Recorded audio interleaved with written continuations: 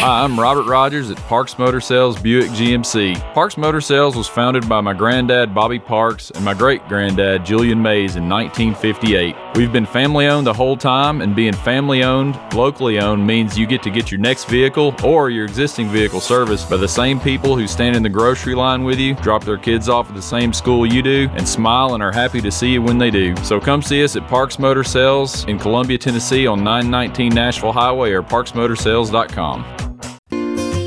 Hello, I'm Barbara Lincoln with Holland's Pharmacy. You may have heard our previous commercials about compression hosiery that we carry at Holland's Pharmacy. Well, we've recently expanded into a full line of knee braces, back, wrist, ankle, and other support wear. We will gladly help you get just the right fit for these items and, of course, special order items to ensure the proper fit. Come see us at Holland's Pharmacy, 1608 Hatcher Lane, or call us at 931-388-4233. 388-4233. American Standard Heating and Air Conditioning is built to a higher standard, so you can focus on the problems in your life that actually matter, like the stair that only creaks when everyone else in the house is asleep. American Standard Heating and Air Conditioning, built to a higher standard. Call Davis Heating and Cooling at 931-388-2090 for all your home comfort needs. Davis Heating and Cooling is your local American Standard dealer and proudly serves the Murray County area. Find Davis Heating and Cooling online and on Facebook or call today, 388-2090. Hi, I'm Steve, the Garbage Man. Are you new to Murray County? We want to welcome you and your family. We are a local residential garbage service, and we want to be your garbage man. We've been around for over 30 years, so we have a reputation. Check us out at garbagemaninc.com or call Mike at 931-540-0919. You could also ask your neighbor. 931-540-0919. Are you thinking about a new fence? Maybe you need a pole barn. Then you should give Sands Fence Company a call. That's 931-309-1644. Will Sands has built his business based on the principles of honesty, quality, and integrity. Sands Fence Company has been in business for over 20 years, providing the community with farm, residential, and commercial fencing, as well as pole barns and buildings. Call today for a free estimate. Sands Fence Company, 931-309-1644. 931-309-1644. Brown's Body Shop has 2 locations to provide your vehicles with high-quality body and frame repairs, the best paint jobs, and custom body fabrications. Brown's Body Shop has been successful for more than 50 years because of their highly trained personnel, competitive prices, superior customer care, and timely service. Don't put off body repairs or that custom paint job at Fenders. Go to Brown's Body Shop today, 1505 Nashville Highway in Columbia, to 129 Alpha Drive in Franklin.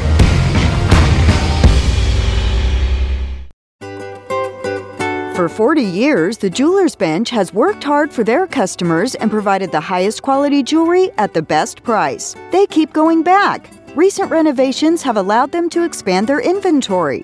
More high-quality jewelry, custom, vintage, and estate pieces, and professional jewelry and watch repairs. They also buy gold. The Jeweler's Bench, still here, still great service. 808 Trotwood Avenue, Columbia. Looking for convenience? Try Quick Mart Convenience Stores, conveniently located all across Murray County, southern Middle Tennessee, and North Alabama. Whether stopping in on your way to work for coffee and a biscuit, taking a plate lunch to go, or grabbing something cold to drink after a long hot day at work, there's always one nearby.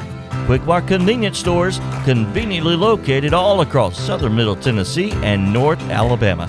Proudly serving Shell gasoline. Hello, this is John McEwen with McEwen Group Real Estate, located at 17A Public Square in beautiful downtown Columbia.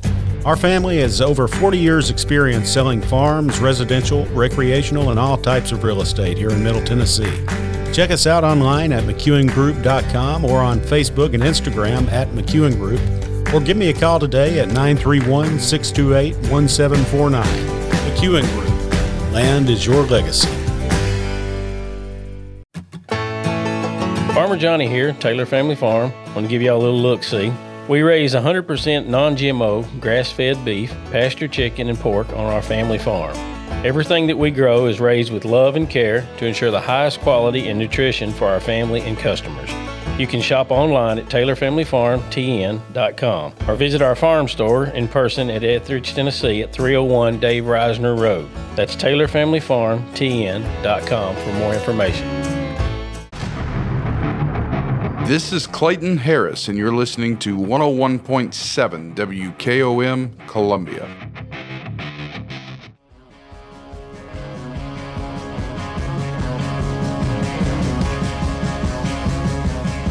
Welcome to a Wednesday edition of the Tony Basilio Show. Brian Hartman filling in for Tony Basilio. Sean Sinclair is alongside.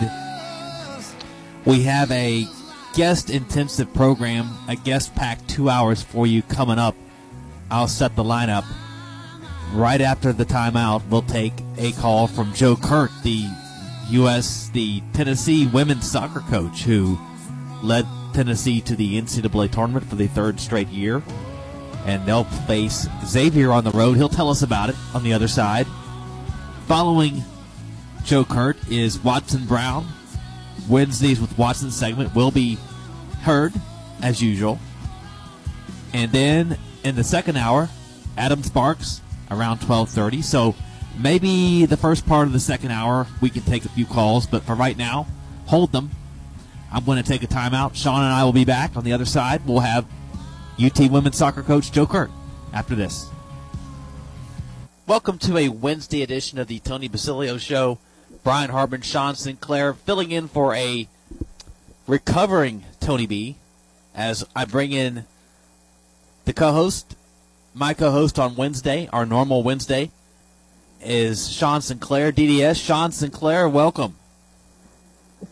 Hey, Brian, thanks for having me on, and we'll try to hold the fort down. Apparently, Tony went into the injury tent on the sideline and hasn't come out yet, so, you know, that guy works harder than 20 good men working, and so for him to be out and about, he's got to really be down, so that probably would have put me in an iron lung, whatever he's got going on. So I wish him the best. Hope he comes back because I certainly miss him. But we'll hold it down and try to get everyone through. May not be as entertaining without Tony, but we'll do our best. Yeah, we try to be informative, if anything else, if we can't really be too entertaining and too funny. But we will make it up. We will make up for that in other areas. As I want to get our guest list going on. Joe Kurt's going to join us here in a few minutes. He's going to call as we set that up. And then following that, Watson Brown, our normal Wednesday with Watson. He'll certainly liven up the room, won't he, Sean? He will. I enjoy that Wednesday. And it's interesting. When you told me last night you were going to have the soccer coach on, I started thinking about, you know, it's kind of this, life has a transfer portal, I guess, a little ways. You wonder, the assumption is when they leave you, you're bringing in and you focus on the new one. We bring in Dalton Connect and Justin Gainey, and they've obviously helped the team. But, last night you had the battle of former transfers with UNC Asheville playing at Michigan, and both Drew Pember and Olivia Kamwa had big games. And so it just makes you think, what would Tennessee look like? Kamwa went for 25 and 8 or something like that last night, and Pember was a conference player of the year last year, I think, something like that. But he's turned into a player. Different settings, different games, different all that. I get it, but and I'm not bemoaning that they left, but it's not always who you got. Sometimes it's wonder what they would look like here. But I wish both those guys a great rest of their career. Hope they succeed. Hope they had a good time at Tennessee. And boy, those new guys really looked for their first real game at Tennessee, albeit against a lesser opponent. Those two guys really looked good the other night. So Kamwa goes off for 25 points, huh? He went off for he started, and they lost the big man to Kansas, I think, Dickinson. Yes. And so now they're playing with 3 forwards. But, nice stat line, 11-16 from the field, 7 rebounds, 1 for 4 from 3-point, 25 points, led Michigan, which is, we've seen Michigan in the tournament. They're a quality program right now, and have been for a while.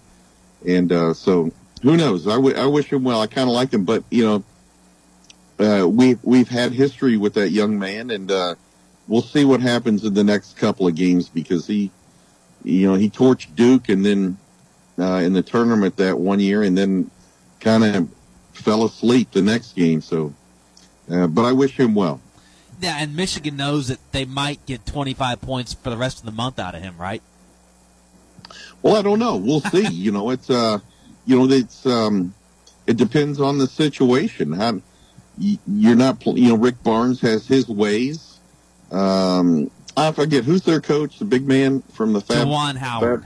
Juwan Howard. Yeah, John. Yeah, and he maybe have his ways, which would be a little different. But it will be interesting to see, because Conway certainly had his highlights here, and against Duke just destroyed them, a one-man show. And so I have to admit, I will be looking at the box scores throughout the year to see how he's doing. You think they've stolen any signs up there for the basketball team?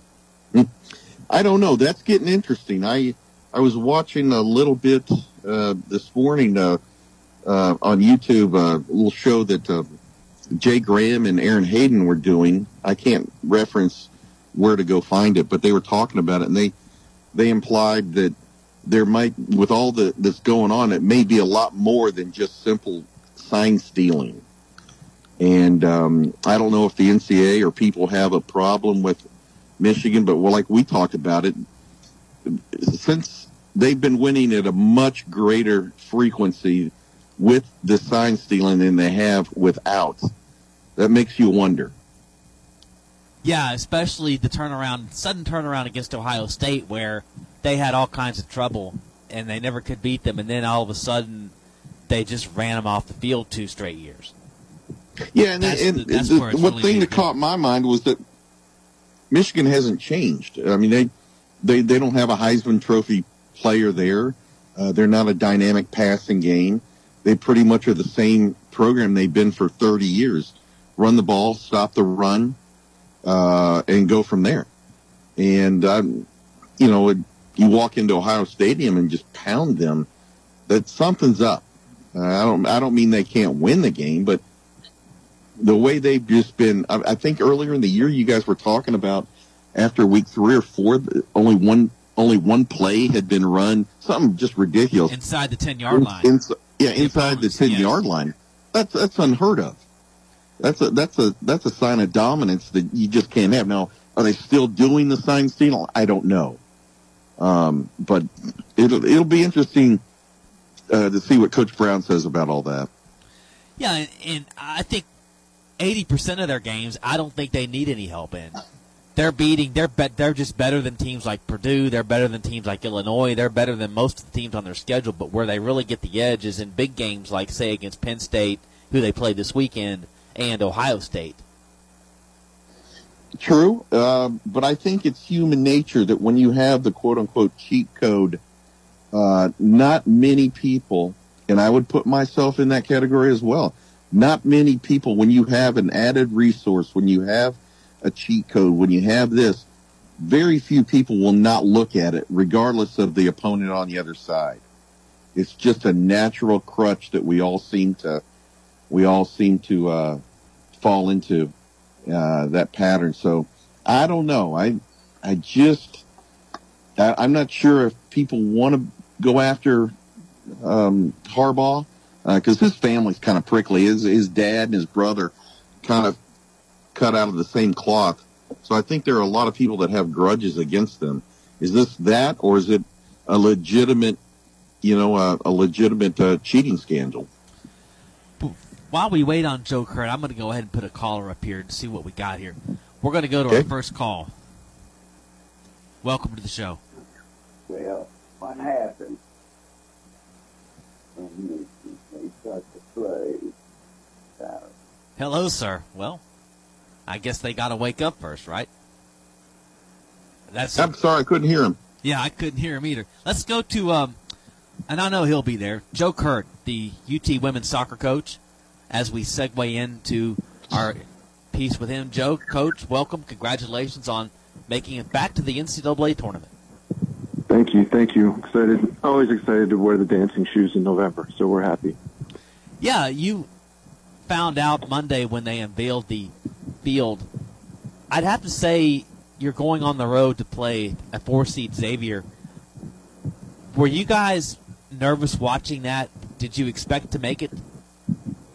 I think, we were in a spot we felt good, but, with the new overtime rules and the amount of draws and ties that have kind of come into place, talked a lot about top 50 results, and as a result, a tie or a win. Don't have a lot of wins. We've got a lot of really good draws against top 50 teams, so felt good about what we had done and our overall performance. But you never know, right? It's not an automatic berth. It's not an automatic given that you're going to get there. And our RPI was in a good place where we felt comfortable, but you never know. So yeah, was relieved and kept us waiting a little bit longer than maybe we would have liked with the last 8. But in terms of the reveal, but no, we were excited. The team's excited. It's been a difficult year in terms of injuries and just player availability, and their team's been phenomenal all year and continuing to fight and compete, and excited for them to have that opportunity to continue on in the NCAA tournament. Speaking of competing, Sean, go ahead. Hey, Coach, for our listeners that follow Tennessee, no matter what sport it is, but really haven't had the opportunity or haven't paid as close attention as they'd like to the Lady Vol soccer team this year, can you give us a quick cliff note of how the year went? You mentioned injuries. I looked up your record this year last night, and it probably some things you'd like to have gone a little different way, but just give us the quick review of what happened this year. Yeah, no, I started off, did really well in non-conference, dropped a game to SMU that probably would have liked to have back, but had a really good start to the year, and as kind of things kind of progressed, lost better part of 10 players to injuries, so we've been managing that as well as a couple other players out periodically for some things. So it's been a challenging year in that regard, but our team's been really great. I think there's been some results in the SEC and league play that some ties, gave away a questionable penalty against South Carolina in the last 2 minutes, missed a penalty against Kentucky. Both of those were draws. So it's been a year where we've given up some goals that probably wish we could get back that are a little bit soft and just kind of out of character for us. So, but our team's been extremely competitive. Their fight, their confidence on the ball, they've been phenomenal all year in terms of their competitive fight and representing certainly the university and program at a high level. Cameron Simmons was in Australia for the World Cup with Jamaica earlier this summer. She's had a really great year. 2 big goals, scoring against Vanderbilt to get the game winner there at the end of the regular season to beat Vanderbilt 1-0, and got a good goal against Auburn in the conference tournament. Gave away 2 soft goals after that off the corner and a ball in behind. But our team's been really good. They've been confident on the ball and competitive, and their fight and spirit has been tremendous. So started off the year well, and then team's just been rolling with some of the punches. It's just been kind of all right. Next, as much as we hate to say it, next Lady Vol up, but they've been so supportive of one another and in terms of having each other's back and stepping up and competing and finding a way to get in the NCAA tournament in spite of a lot of adversity along the way. So really proud of the group and their fight and competitiveness. And yeah, there's certainly some results that wish we'd had back. But overall, outshot the majority of our opponents and had the better of it, but give away some goals against the run of play, which we got to be better at. But they're an attacking group and love getting a goal. And it's been a fun year, a challenging year. But wouldn't want to do it with anybody else. Well, good. Coach, big picture thing here. Whatever sport you follow, speaking to the listeners as a head coach, How do you look? I'm a longtime Chelsea Football Club supporter, and this past year or so we've had, I mean, just like you say, 10 people, and the fans keep wanting you to produce it the same way without that. Like if you took down 2 cylinders on your 8-cylinder engine, it's not going to run the same no matter how much you want it to. How does a coach look at that stuff? Do you start? Is it just bad luck? Is it? I know you guys use the best technology with GPS and nutrition is on point, etc. Does it just come down to sometimes just bad luck for a head coach? I mean, yeah, we obviously try and take as much information as we can get and apply it and control what we can control, but the nature of what we do, it is uncontrolled, it's unpredictable, and it's part of it, and sometimes you get a bad streak of just bad luck. Other parts of it's contact, some of it's non-contact, some of it's just random. But we're extremely mindful of their our student athletes' well-being in terms of how we structure our training sessions, our weeks, all of that, our preparation from warm-up, our support staff in performance and sports medicine, our hands-on. So, players know that we're doing everything we can to make sure that they're in an environment where they're safe and they're able to perform at a high level. So it's something we look at every day and talk through and prepare for and try and do the best we can to prevent it. And I think we do a great job of that. But, sometimes life happens and smacks you in the face a little bit, which is probably one of the most difficult parts of what we do is, players want to play, they want to compete, and when that's taken away from them, you feel bad because it's a big part of who they are. It's not the only thing, but it's what they love to do, and so yeah, it's as much as we try and stay ahead of it and do a great job with it, sometimes it just bites you. Speaking of all this, I'd say it's a good bet that what put you in the tournament might have been the mad rally against Mississippi State on the road, where I think you were down 0-3 deep in the second half and ended up tying that game, getting 3 late goals. Talk about that night and how that might have been instrumental in seeing your name pop up the other day. Yeah, obviously we had some good results on the road in South Carolina as well, but Mississippi State and we were down in that game three starting backs in that game, and again we had players step up and do a great job, and you talk about the spirit and competitive fight of our team. It's no clearer than that. Being down 3 goals and coming back to equalize and honestly, hopefully get a chance to win the game, but it just shows what their commitment is, and yeah, it matters like that. There's a number of games you can point to any, probably any game that matters when you get a result and looking at the committee and getting in, but to do that on the road against some of the adversity we had to travel down the day of the game. Alabama football was there, so we're traveling down the day of the game to have to play and get there. It was a lot, and our team responded when their backs were against the wall, no different than when they had to go to Vanderbilt. Their competitiveness and their want to win and perform for one another was huge, and just again talking about the adversity and finding a way to get a result when we need to, and wish we had more results on the year, put ourselves in position to get them, but we got to go out and grab them. Nothing's going to be handed to you in this league. You got to go grab it, and they did so to finish that game out, and was extremely proud of that effort and fight, and it's what's gotten this team through has been that, not just that game, but that approach game in and game out.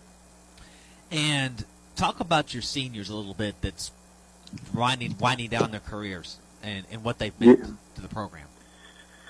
Yeah, I mean they've been through it all, and obviously with getting here and a lot of them, almost all of them being a part of our SEC run in a tournament 2 years ago, and obviously Brian leaving and being here and being together as they continue to drive this program forward. their leadership has been tremendous. They've been through it. They've been great in terms of bringing our young players in and helping them understand what this program is about on and off the field. And again, with any athlete here, what they invest in each other and in the program day in and day out. Like I said earlier, wouldn't want to go through this with anybody else because of their passion and investment and care for one another. They love what they do. They love playing for Tennessee. And they love being a part of this program. And it's so fortunate to have the ability to help them and be a part of that journey for them. But no, they've been instrumental in our team and who we are, our identity, and we'll certainly miss them. It's a big group. They're a big part of our team, no doubt. We'll miss them going forward. Certainly their presence, their leadership, their guidance, all of it has been they've been a big part of our program for a long time. We've got a really talented group coming in, best class in the SEC, 12th nationally. So we've got some talented players coming in, but they're young, and we'll miss this group for sure. Hey, Coach, looking forward, all it takes is a hot goalie and a couple of good breaks go your way, a couple of counters that just fall that way. What is it, once you're in the dance, it doesn't matter who you play. You just keep on surviving, move forward. What has to happen for the Lady Vols to move through the bracket a little bit here? Yeah, I think we've got to continue to be who we are. We've got to be good in possession, and we've got to clean up. We've got to clean up little moments that are in our control. You look at the goal we gave up against Auburn. It's just a big ball over the top from a goalkeeper that we don't deal with. And talked about our ability just to risk versus reward and getting rid of risk and being mindful of that, just not allowing teams to not work for goals. And, A&M game was a little bit of that too. We're giving them a goal and just we can't let ourselves take a break. Like, there are no breaks because in any moment you can get caught. And we've exposed teams in moments and have been great. And so I think it's that piece of being focused for 90 minutes. And when we do that, we're really difficult to beat. And we've got an attacking group that certainly are going to create chances and put pressure on teams and feel like we can score. Just we got to be a little bit better in terms of protecting the game and doing that. So I think those two things is, obviously we need good goalkeeping. We need somebody to step up and score, but feel like we've got enough players that can do that. But we got to keep teams be able to win games 1-0 and be able to win games 4-3. And I think we have the ability to do that. We've shown the ability to do that. Now we just got to find a way in the day, like say, survive and advance. And each opponent presents a different challenge. And we have that in Xavier this weekend. So we're excited about a little rematch from last year. So I know our players are motivated and excited to get past the first one at a time. But excited about who our first round opponent is. And I have a big picture question for you. You must be thankful that you're not in the Big Ten, where you could have a conference game literally on the other coast, on both coasts. Crazy, absolutely crazy.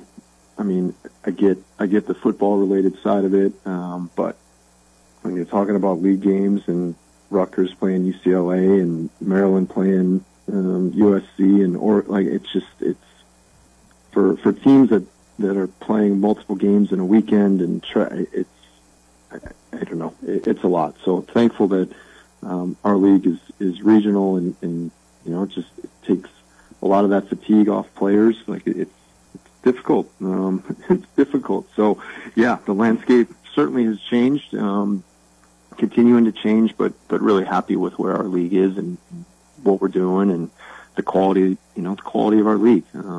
Right now, the top league in the country and certainly has been in a lot of sports, but soccer's coming on strong. We've been in the top 3 or 4 nationally, and I think this year the RPI of our league is number 1 in the country. So, now it's about our league getting into a college cup consistently and winning another national championship. That's what our coaches are about. That's what we're about here, and putting ourselves in position to do so. As we visit with Joe Kurt, the head coach of the UT Lady Vols soccer team, they get to go on the road to face Xavier. What time is your match? What day this weekend? And Yep, Saturday at 4 o'clock. I don't know what they have up there as far as Big East Network and TV. I haven't gotten to that. I've been more looking at what they've done in the past and what we have going on in the future. But Saturday at 4 p.m. I know you can follow on certainly on Twitter, and I'm sure there'll be more details there. I would imagine there's some streaming, but I haven't got there yet. But Saturday at 4 o'clock. I don't know what time football plays, but could be the second football game of the day. I don't know what time they play Missouri. So 3:30. Yeah. So anyway, best of luck and bring home a win, and hopefully we get to see you back in the Regal before the season's out. I hope so. But I appreciate you guys having me on, and appreciate the support of the entire community all year. We had some great crowds. It's been exciting. They provided a great environment. We got to reciprocate that with winning some games at home too. No more draws. We got to win some games here. Right on. That's what it's all about, winning. Right. Coach, we're proud of you either way, but bring us home some victories. You got it. That's what we're about. We're going to do it. Thanks, man. Thank you, Good Coach. luck. That's all right. Thanks, guys. That's Joe Kurt, head coach of the UT Ladies soccer team. They get set to play the Xavier Musketeers in Cincinnati on Saturday at 4. Unfortunately, Sean, that's right there in the football game, which is a 3:30 kick on CBS. But certainly during timeouts, there'll be some time to go looking for their score. And hopefully there is something good news to see. Yeah, and I have to admit I haven't been as diligent in looking up their games. I haven't seen a game on TV this year. That's my fault. It's interesting. I was thinking this the other night that why some sports resonate with you and some don't, and it's for whatever reason women's basketball doesn't resonate with me. That's nothing against those ladies, but I love softball and I love women's soccer, and so the lady haters or whatever don't come at me because I'm just not sure why, but I've always enjoyed the times I've gone over and watched the Lady Vols play soccer, and it's just that I'm surprised.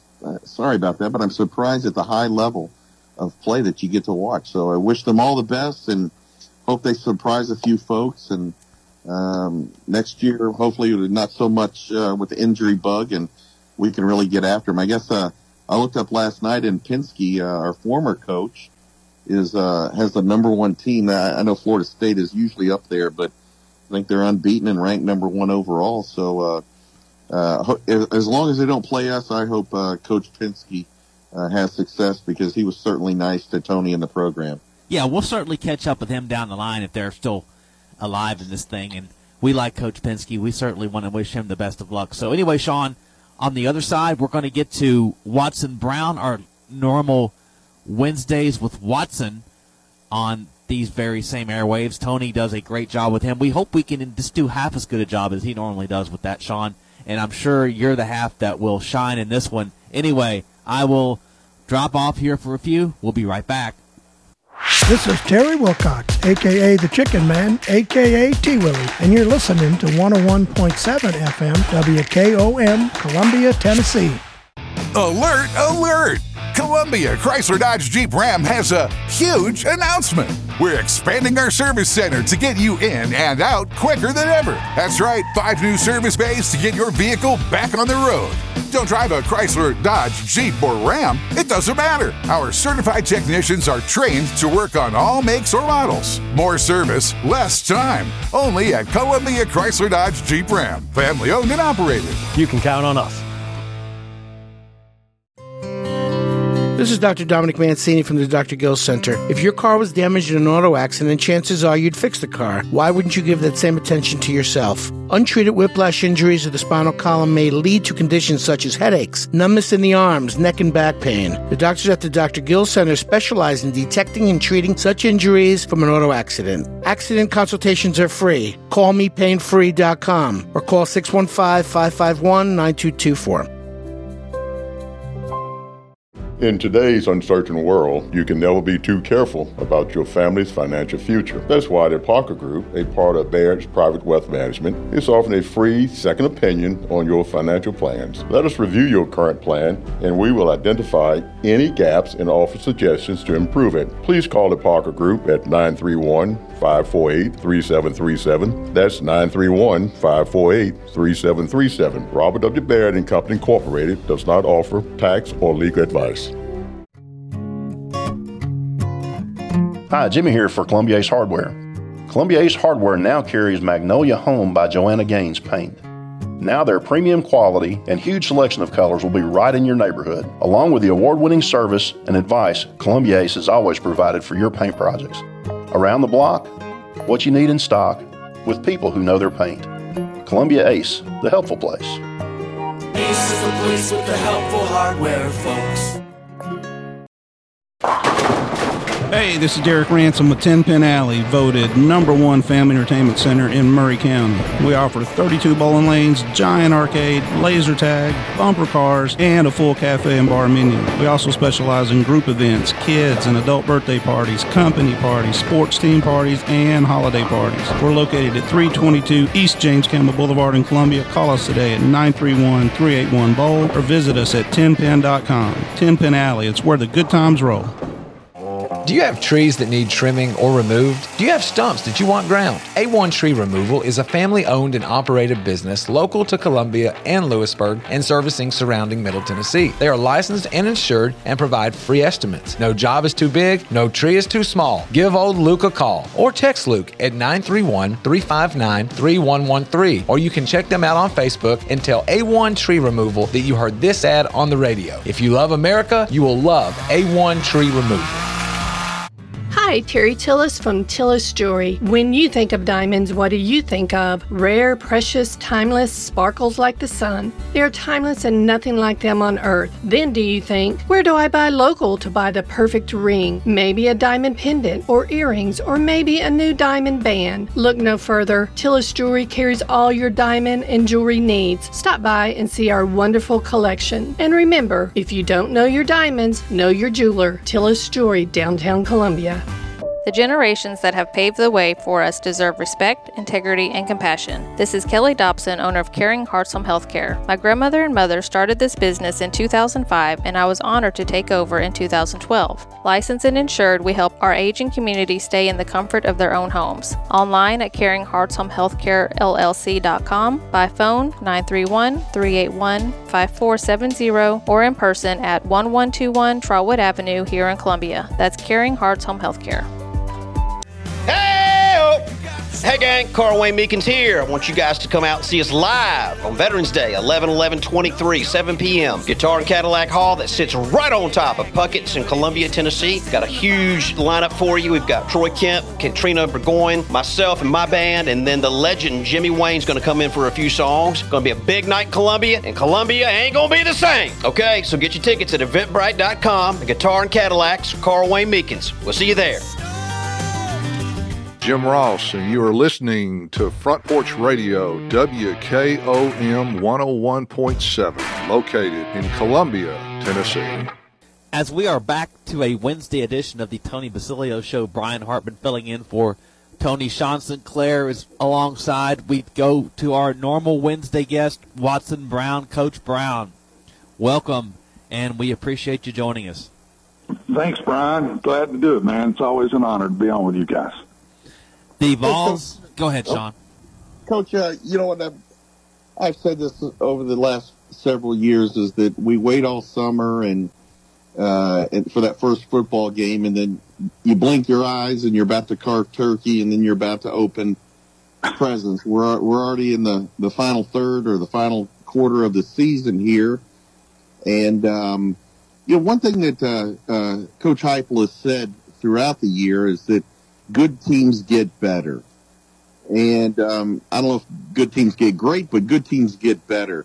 And I think we're starting to see that. I know last week is not representative of everything we see, but I do believe that Tennessee is starting to play better football than at the beginning of the year.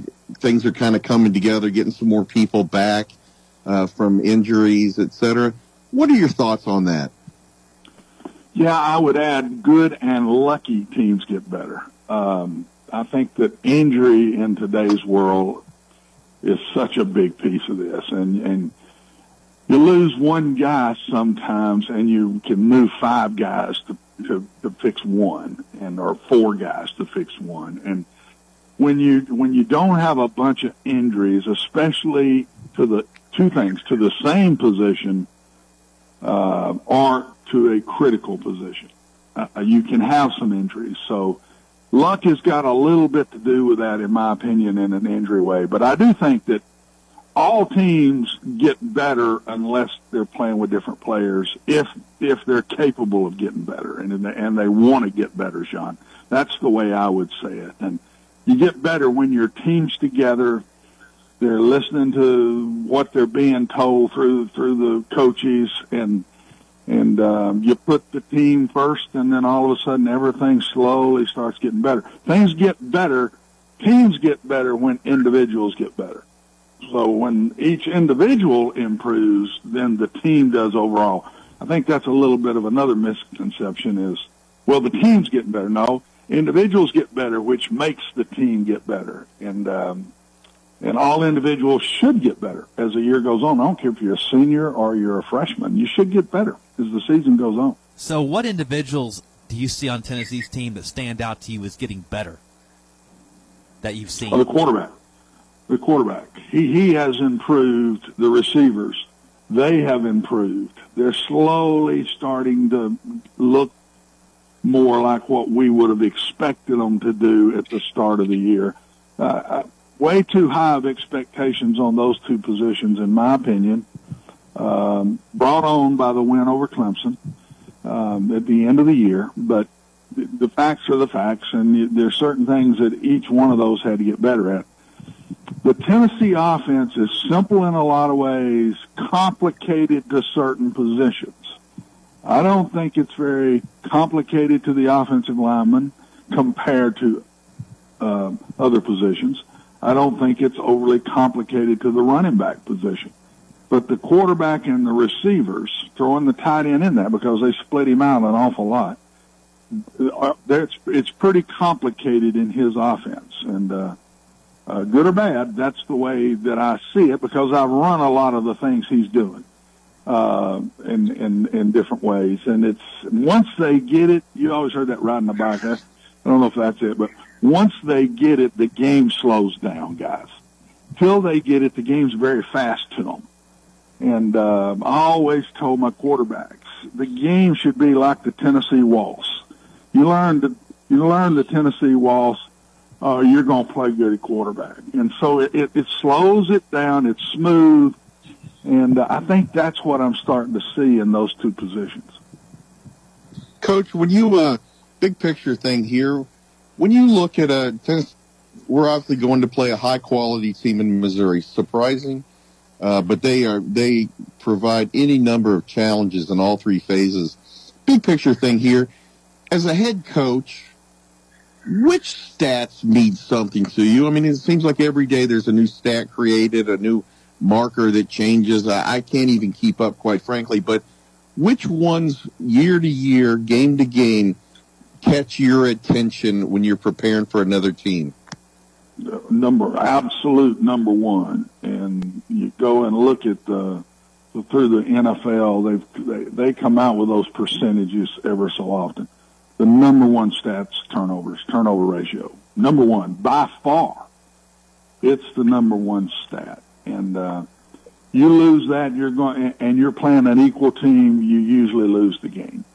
I'd say 80% more chance. If you're playing somebody as good as you, now if you're a lot better than somebody, it don't show as bad. But if it's an equal team, you've got to take care of the football, and you've got to get stops through turnovers.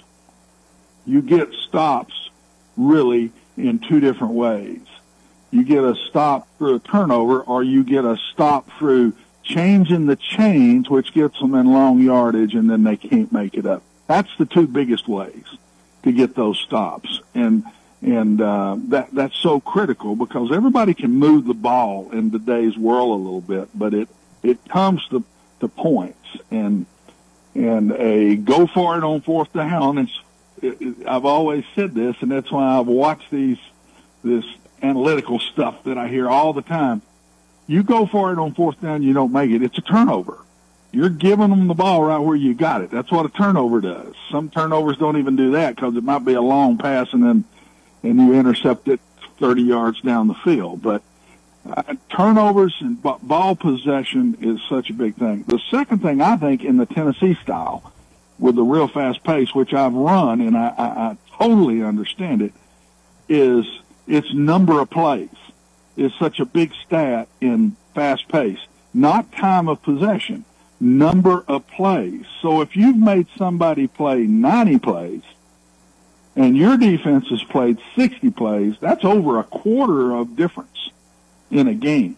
So I've watched the fast-paced ones at half. If they're up there in that 45, 55 range at halftime, that second half's not going to be easy on the defense on the other side of the ball. And I've watched many teams wilt in fourth quarters just because they're flat wore out. So I think that's such a big piece in Josh's style of play.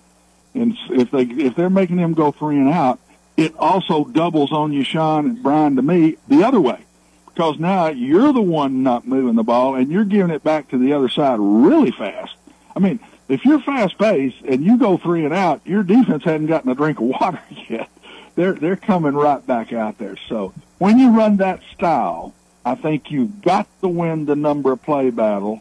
Absolutely, you've got to win the number of play battle. And you got to score points, guys, in that style of offense. You can't win 20-17. You got to score points if you're going to go that fast. One thing about turnovers, though, is if you can prevent somebody from scoring off your turnovers, that gives you an edge there. If they score off your turnovers, and that's also a factors in.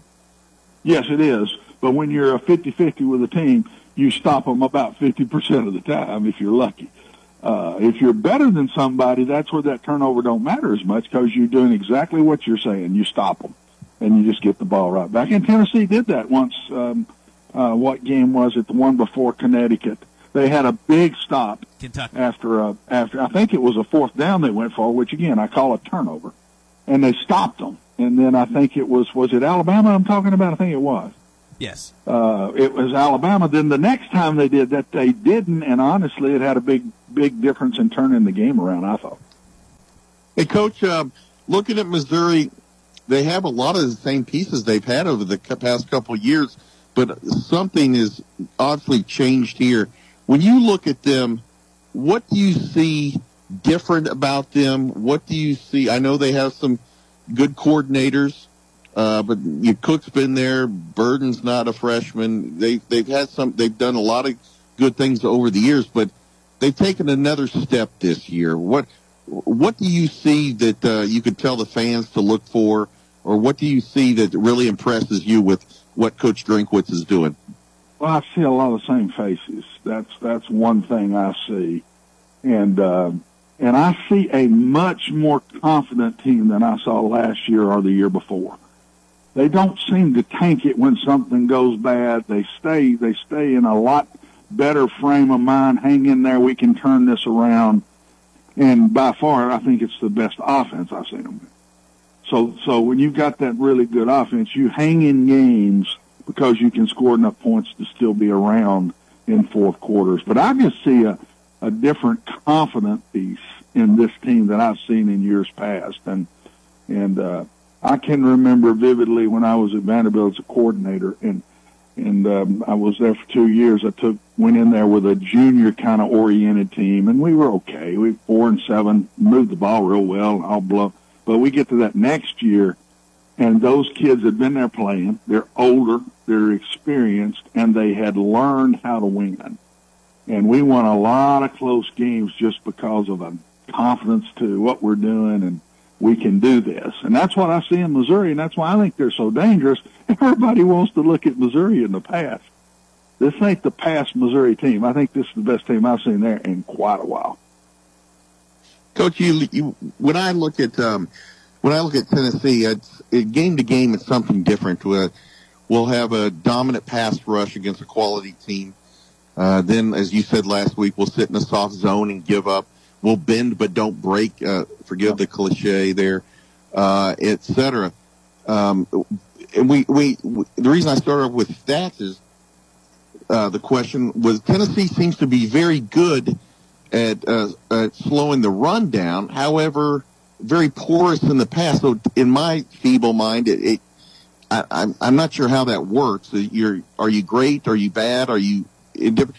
What do you think Tennessee has to do this week on defense to slow a quality running quarterback plus an accurate thrower with some dangerous wide receivers? They look very much like a mirror of Tennessee. Yeah, I would say have a great offensive game. I'll start with that. Tennessee's got to help their defense this week and have a great offensive game and make that Missouri defense play a lot of snaps. I would go fast. I don't see this as a low-scoring game whatsoever. I don't. I think it'll be a high-scoring game, and that's the first thing. And then Tennessee's got to do exactly what you said. When you're playing an athletic quarterback, it slows the rush down even more because what you have to do is if you can't beat the guy off the snap, you have to keep leverage. You have to push him back into leverage of the quarterback. You cannot go by the quarterback if it's an athletic guy. You cannot do it. He'll kill you. So you have to press the leverage of the guy you're on unless you beat him right off the spot with a quick twist or just beat him around the corner or come underneath him. But if you don't do that immediately, now you press the pocket, which means you're not going to get yourself free as much. But you've got to put people all around him. So they've got to get people in his face and not give him lanes to throw in and don't let him break contain. I hated to tell my defense that when I was a coach. I hated to. But pass rush is determined off of four-man rush. Can you get there with four? If you can't, you got one or two choices. You're going to rush three and defend, or you're going to bring five or more. Well, there's pluses and minuses for sure to both of those. The safest thing a good defense can do is rush you with four and then playing with seven in the coverages and all the different things you can play in disguise is the best way. I just think that there's a lot of talk about the Tennessee defense this week. I think the Heat's on the offense. They've got to go and score points this week. Does Missouri look like a defense Tennessee can have success running on because that's what they do? That they give up big running games against good teams they played so far. Absolutely, and Missouri's down there, in my opinion, guys saying, okay, are we going to play them with 5 or 6 in the box, or are we going to mix it up and try to get 7 in the box to stop this run? Because honestly, since the start of the year, everybody is playing them with 5 or 6 in the box. And what I think everybody's decided on Tennessee, that's another reason I think the passing stats are down, is because on these chain downs, the early downs when Tennessee's within the chains, everybody has decided, I don't want these big plays in the passing game. We'll take 5, 6, 7-yard runs. We'll be patient with it, make them score and take more plays to score than they're playing. And when we get close, we may take some chances. But everybody this year has played them the same way, and Tennessee's been able to handle it because they've run the ball well in most games. In the Florida game, they didn't run it as well and lost. In the Alabama game, they didn't run it as well and lost. They got great running backs, and the offensive line is getting better and better. So I think that they'll be patient and try to make them work to get scores and work really hard not to give up the easy ones, the one-play scores. Coach, I'm noticing this time of year, head coaches are starting. I think Lincoln Riley fired his defensive coordinator last week. Deion Sanders changed his offensive coordinator. Neither seem to work to their favor. As a head coach in the middle of the season, does that seem desperate to you? Does it really work? I can remember back in the day when Tennessee made a change from Ken Donahue, obviously a legendary defensive coordinator, and switch things around to some success as they went from a 3-4 to a 4-3. Can you talk about the relationship and kind of the aloneness that the head coach has to be objective in looking at a lot of times his friends here and the productivity he's getting or not getting, and how those decisions are made? Oh, what a great question, because it does. The human aspect comes into this big time. And I think I was at Vanderbilt when that happened to Coach Donahue. I believe I'm right about that. And was that when my friend Doug Matthews took it over? It's when Coach Matthews was the running back coach. There was because I was there. He was the running back coach, and we had an open week, and he became the defensive coordinator.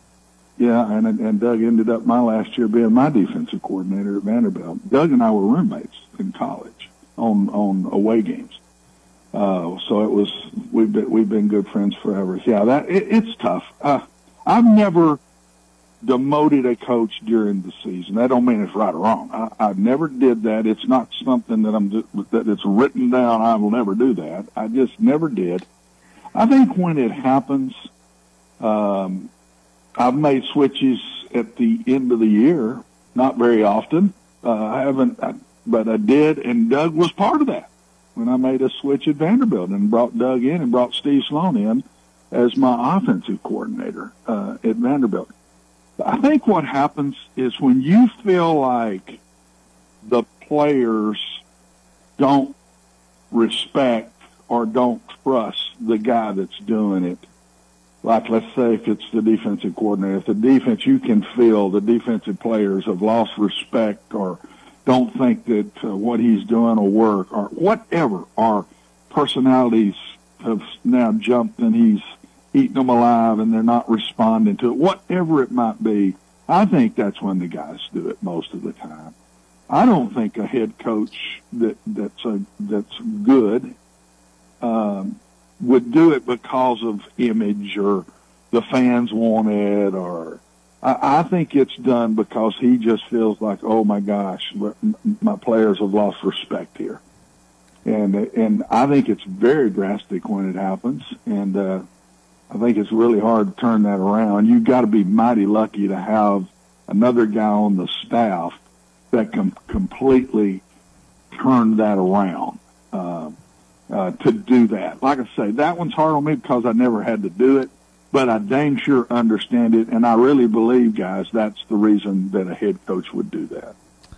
Watson, I've got one question, and I want to wrap it up with this. What happened Saturday in Columbia? I think Tennessee wins in a high scoring game. Not real high, but I think 30s, maybe 30s to 20, maybe high 30s to low 30s. I think Tennessee wins because I think this will be their best offensive game. I see the quarterback getting better. I see the receivers getting better. And this is the week that I think they take the next step. This is the game of the year, guys. I'm telling you, for Tennessee. This is the game of the year. They get this one on the road with Georgia coming to town. This could be a great finish for them. And Luther Burden may be banged up for Missouri, so there's a question mark there. Yes, and that's a big question mark. But this is the game now to me. Through the Alabama one, all that, but now this one, going on the road and beat Missouri, which I think is going to be very hard. I think it's going to be a toss-up game. But I believe Tennessee, because Tennessee's had success against these guys. And I remember one year, was it 3 years ago? Last time they went up there, they absolutely whacked them. Could have scored 100 if they wanted. Yeah, could have scored all they wanted. That don't leave your heads now. That's still there. Now, the Missouri kids, I think, have grown up a lot since then. But I think that's sitting there in Tennessee's mind. Hey, man, and a lot of kids were on that team that are still around. That we went in there and this place didn't bother us. That's why I just believe in a close game, and it's going to be maybe the most fun game to watch that they've had this year, in my opinion, will be this game. Coach, we do appreciate your time, and we look forward to next week, next Wednesday. Glad to do it, guys. Thank you, Coach. Coach Watson Brown. And Wednesdays with Watson on the Tony Basilio Show. Sean, we're going to take a top-of-the-hour timeout, and we'll be back on the other side. and we'll take some calls. We'll take a few until Adam Sparks joins at the bottom of the hour. This is Big Lou Maddox, and you're listening to the best radio in southern Middle Tennessee, WKOM 101.7 FM, Columbia.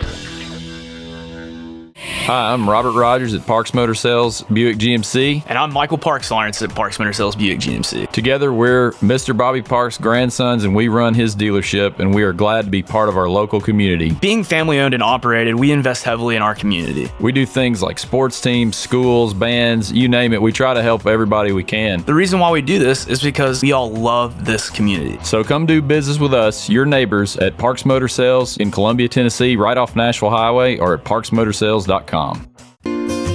Hello, I'm Barbara Lincoln with Hollins Pharmacy. You may have heard our previous commercials about compression hosiery that we carry at Hollins Pharmacy. Well, we've recently expanded into a full line of knee braces, back, wrist, ankle, and other support wear. We will gladly help you get just the right fit for these items and, of course, special order items to ensure the proper fit. Come see us at Hollins Pharmacy, 1608 Hatcher Lane, or call us at 931-388-4233. 388-4233.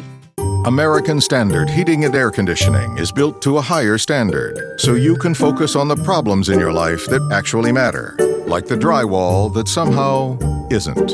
American Standard Heating and Air Conditioning, built to a higher standard. Call Davis Heating and Cooling at 931-388-2090 for all your home comfort needs. Davis Heating and Cooling is your local American Standard dealer and proudly serves the Murray County area. Find Davis Heating and Cooling online and on Facebook or call today, 388-2090. Hi, this is Steve, the garbage man. Y'all have heard me talk in the past about Packer, our mascot dog. Well, I have some sad news about Packer. She recently crossed over the Rainbow Bridge to join our other beloved pets of the past. Packer lived out her final days on our farm in Water Valley. She had a great 14 years of life after being rescued by Don from being thrown away as a pup in someone's garbage. Rest in peace, Packer.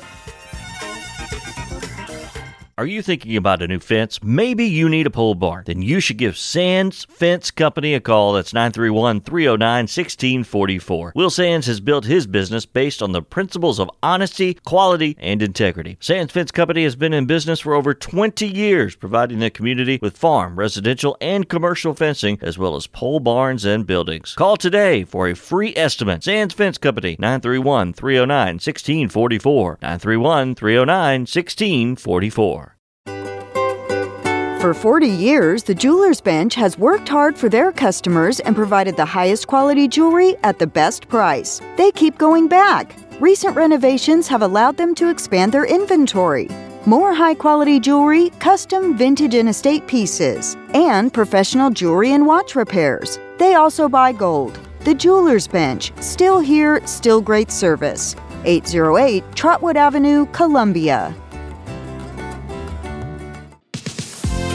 Hello, my name is Connor Mims. My wife Bradley and I live in Columbia, Tennessee in Riverside.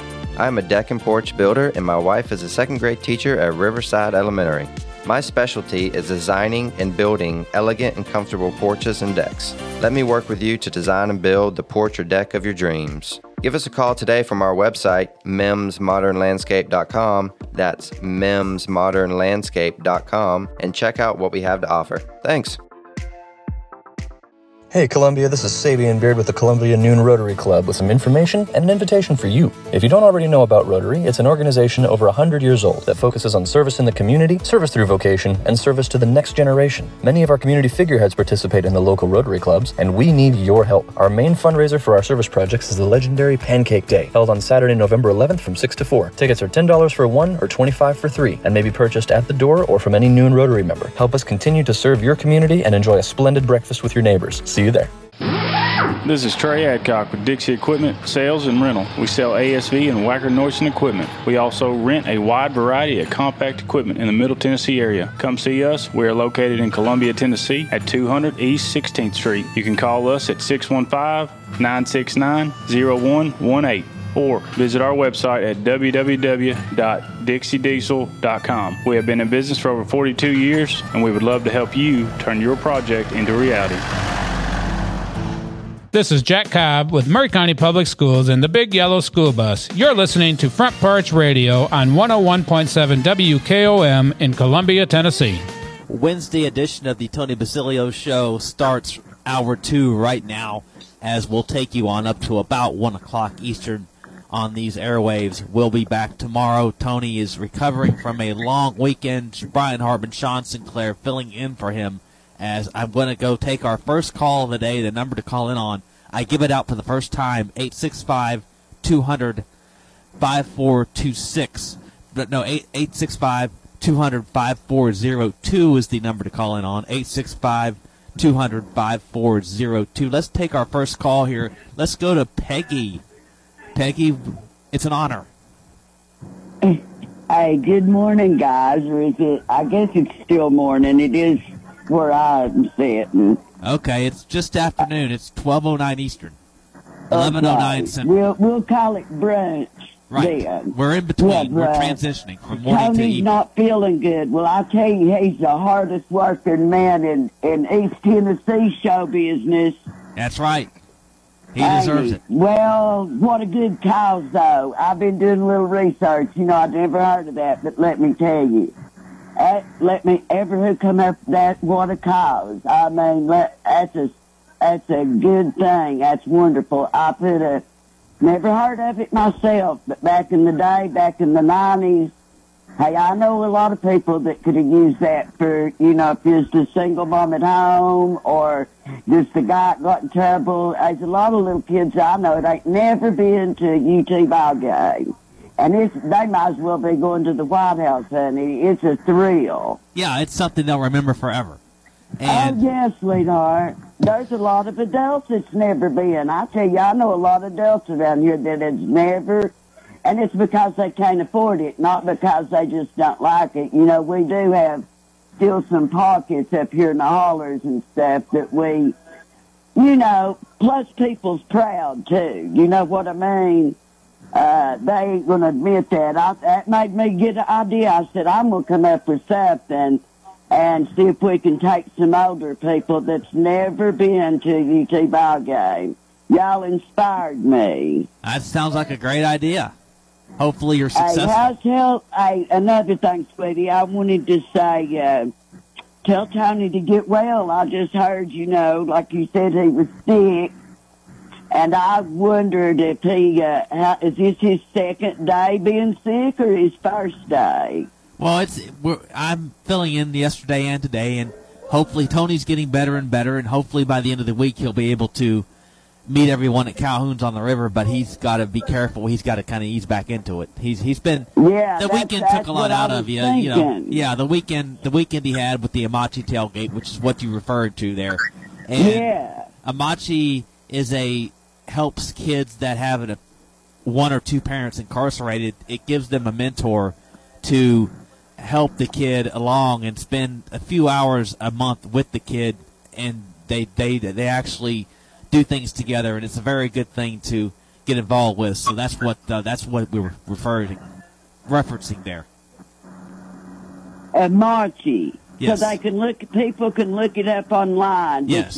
Is that just a Marchie.com or whatever? Yeah, it's under an umbrella there for that does things like that in the greater community. Well, I retweeted the post that had the picture in it, and I explained it. You know, just knowing what I learned a little bit about it, but hoping it would spark somebody's curiosity, interest, you know, whatever. And I was hearing they said something about even if you can't do a lot, you can volunteer like 4 hours a week, and any of us can do that. Yeah. Oh, yes, definitely. And so I just wanted to give y'all a shout out and tell you that you're doing a great job. Well, thank you, Peggy. And I will keep a listen. Look, I was going to get my mom to make one of those famous cakes. When he asked me my favorite type, when we was talking about Joshy Boys. Right. And I was going to get her to make one and bring it down there for Tony B. But I'm going to put that on hold till we see if Tony B, not B. I'm like, that's BB, Tony B and B. This is getting a little complicated. Well, one's I'm going to make sure he's well before I'd have her to bake that cake. One's the hardest working guy in show business, and the other one's the hardest working baseball coach you'll ever meet. Yeah, I'll have her making that cake, and let me tell you what. I'll have her make you all the meals she made when Tanya Tucker used to come in, and I'd go get her after a show at Dollywood, and we'd come through Jones's Cove, and my mom would cook them chicken and dumplings, some fried green tomatoes, corn on the cob, kind of what's ever in season, homemade chocolate pie. But that's, I'm going to have her make y'all a meal one day, and I swear I'll bring it to you, because y'all are hard-working, too. Well, thank you so much. Okay, sweetie. Well, I'm going to get off of here, and listen, Watson Brown's got me pumped. I'm a believer. Yeah, I'm going to take the next train to Sky's the limit. Clarksville. Yeah, the sky is the limit. Sky's the limit. Love you guys. See you, Peggy. That's Peggy as she jumps off. You can jump on 865-200-5402, 865-200-5402. Adam Sparks coming up. Adam with the Knoxville News Sentinel comes up toward the bottom of the hour in the second half of hour 2. Sean, I think I can feel a possible happy ending for Saturday's game in Columbia for the Vols. I think Missouri is a good matchup for Josh Heupel. I think it's kind of like Kentucky. It's Missouri wants to kind of do what Heupel does, except Heupel has better players. I think overall, so far he has an edge in talent. I hope you're right. I don't see it being an easy game. I'm hoping that there's a method to Tim Banks' madness on defense, and I don't mean that in a critique. I just, it's the modern defense that we just have to get used to. He's going to make plays. Brady Cook's going to make plays. Their receivers are as good or better than ours, probably better, if we're honest. And they always seem to have a salty defensive line. But I do like the fact that Joe Milton and the receivers are getting better. I do like the fact that the running game and stopping the run and special teams seem to be great. And as our good friend Snapper always says, run the football, stop the run, play good special teams, don't turn the ball over is always the recipe to win at football, regardless of the time period. And Tennessee does all those things pretty darn well. Yeah, and I think defensively is where I just believe that Tennessee's defense can make one or two more stops. I think that's one thing we're not talking about. That whichever defense makes one or two more stops is the team that's going to have a big edge in this game. Let's get our second caller of the show in. Welcome to the program. Yes, sir. Go right ahead.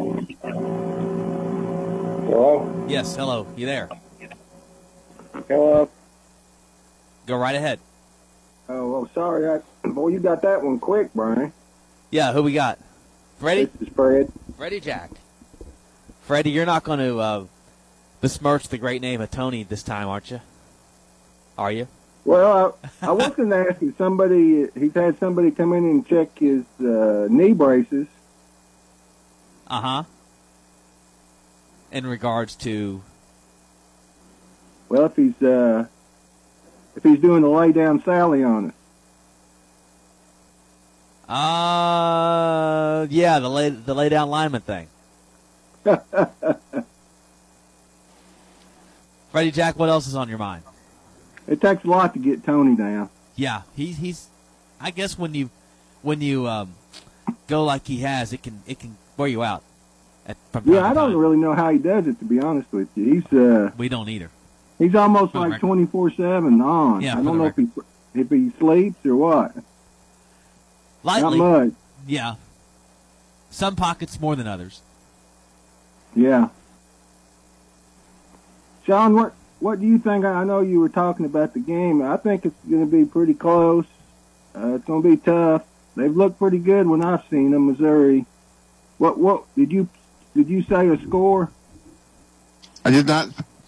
I'm never good at that, Freddie Jack. I'm sorry. That's just not my thing. And I agree with you. I think it's going to be a very tough game. I'm highly impressed with Missouri. I shouldn't be, but I am, and I think what they are good at, we aren't great at, and vice versa. So I haven't seen. Have you seen a weather thing? Usually at this time of year, it's cold up there and the weather's kind of yucky. And speaking of, the weather looks like it's going to be promising for a rather mild day. I think it's going to be upper 50s, sunshine. Yeah, I don't know. I don't know if I'm not a believer in Drinkwitz, and that doesn't mean anything as far as the game goes. I really like how the defense keeps everything in front of them and people don't score a lot against Tennessee. I think they're top 20 or 21 in points per game in the country. I like the fact that we can run the ball with pretty much against anybody and have done that. And I like the emergence of Joe Milton. It seems, how many players get done 5 years and then they come on and you think, boy, I wish they had another couple years. It just seems to be his time. And but I don't know. This is a game we could come back and have our third loss, to be quite honest with you. What do you think, more importantly? Well, their quarterback's mobile, too. He's pretty elusive. Yep. And we always have trouble with those. He's a good passer. They got good skilled players. And a good and it's at Missouri. I'm sure they're going to have some revenge on them. We pounded them the last 2 years, so. And there's a reason we pounded them. They just kind of has his number. I'll tell you, this is going to be the first game where I'm actually going to be okay with a few pass interference calls against us. Because I think, as stupid as that sounds, I think that's going to be, I'd rather give up 15 yards and a first down than a 40, 50-yard pass play. Yeah. Yeah, because they've got some receivers can definitely get behind you, so I know if we're going to play like a soft zone, like we've kind of been playing, seems like. But, yeah, I'm looking forward to it. I hope we can, if we can win that one, it'll be rocking for Georgia. Well, it'll be rocking for Georgia anyway, but it'll really be rocking. Yeah, I don't know why. I can't explain this or prove this, but I think we've got something for Georgia this year. I don't know why. And it's not sheepy. It's not anything. It's just Georgia, kind of like when we went down to Miami and broke their streak down there and some other things. It's hard for me to believe a team can go 3 years perfect or without a little chink in their armor. And they're starting to, I know they are playing better, but they aren't the team they were before. So watch us get beat by 50. I don't know. But I agree with you. If we can get by this one, I think it sets up very well for us next week. Yeah, they lost a lot of talent. They're still really good, but, well, no Bowers gives you a little more hope when they just had too much talent last year, and we were really good. Yep. But anyway, all right, guys, thank you so much. Have a good day. You're doing a good job. Thanks for calling, man. That's Freddie Jack as he jumps on. So there is a opening for you, 865-200-5402. We'll take a couple more. We'll squeeze a couple more, and then we got to get to our guest, Adam Sparks. Let's go to our third call. Welcome to the program. Who do we got? What's going on? This is Rod in Clarksville. Rod in Clarksville. Hey, Sean, I just wanted to ask you, what do you think about our defensive coordinator this week? Probably, like throwing the kitchen sink at Missouri. Do you think that's possible? To change up the monotony? Ron, I can't figure this guy out because I'd like a shutdown defense, but it just doesn't seem that's in the modern game, so to speak. I just don't know if I kind of think that this is the week that you want to keep everything in front of you. If Leary can beat you like he did, if he can pass all over the field and you still don't score many points, I think Brady Cook's a better player, quite frankly. The wide receivers are kind of similar. I do think that this is a game where you got to rely on the running game for Tennessee, and limit their, I hate to say, slow it down a bit to limit the time the defense is on the field. But when you bring the kitchen sink, you better get there, because if you don't, our linebackers are, it's, I don't know if Peely's coming back this week or what, but I don't want to. That guy ran for 100 yards against us last year, if I'm not mistaken. I don't want him to chew us up like Baker Mayfield did, or keep games going. What do you think? Well, the reason I say that, bring the kitchen sink, because I think the fact that last week we allowed, Amari Thomas and some other defensive linemen to get some rest, I think that's going to help us with our push, in the middle. And I believe that we could push in the middle and keep them contained or outside. If they wouldn't, sweep too far outside, if they would, sweep inside instead of sweeping going around the outside way, we might get a better chance of, getting after him. Maybe so. What did you think of? I really enjoyed watching Elijah Simmons last week. He's been here a long time, a lot of unfulfilled potential, and it just seemed like the effort light came on. It seemed like the execution light came on for that young man. I hope he sticks around next year if he has another year. I think he could really improve. But if you have a combination of him and Omari in there, that's two big war daddies in the middle of that line to tie up the front, the interior line for Missouri. That's pretty good for those outside guys. I believe at the end of the season, Nico's not going to have any problem, trying to get players that have an extra, COVID year to stay. I don't think that's going to be an issue. That's a great point. Great point.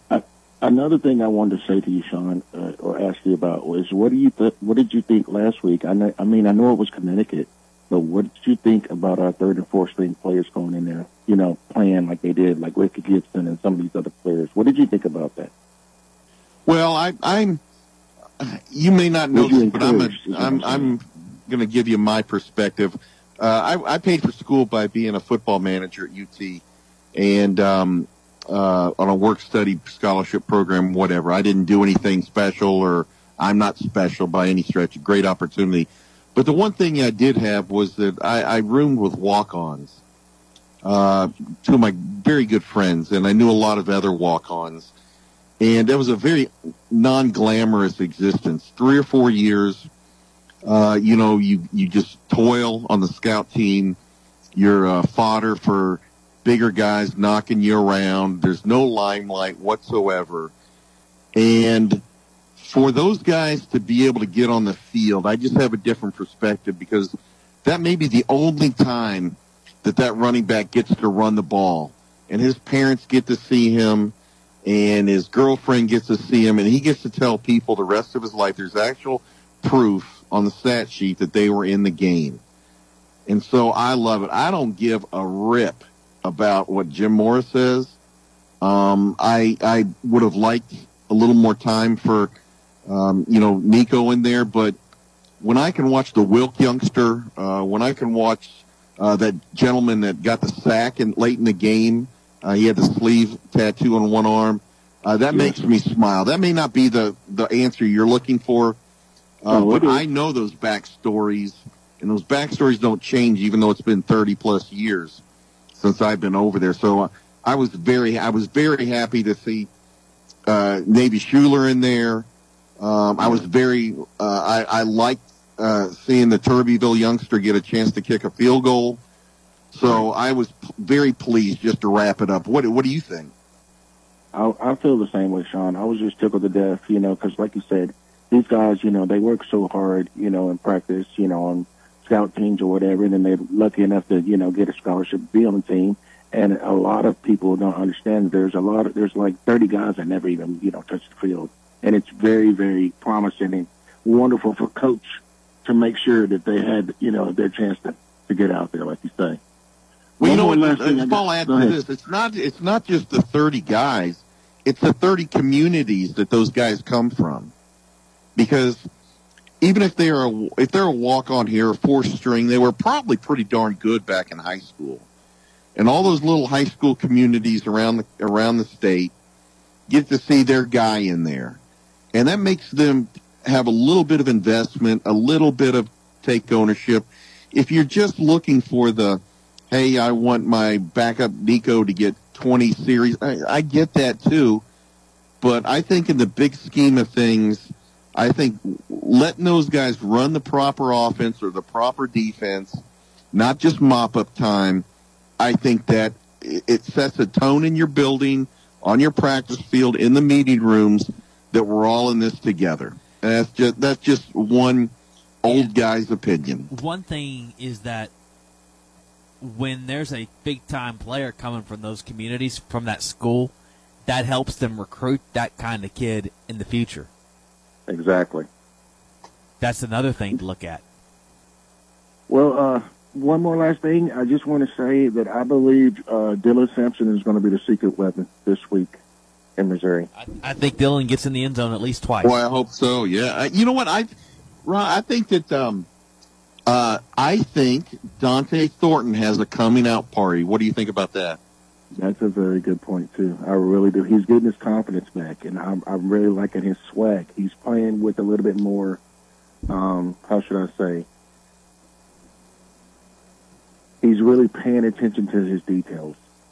I agree. You have a great point. He really is. He's paying attention to the details of how, the wide receiver coach wants him to play, and you can see it. So I'm just excited, guys. I love y'all to death.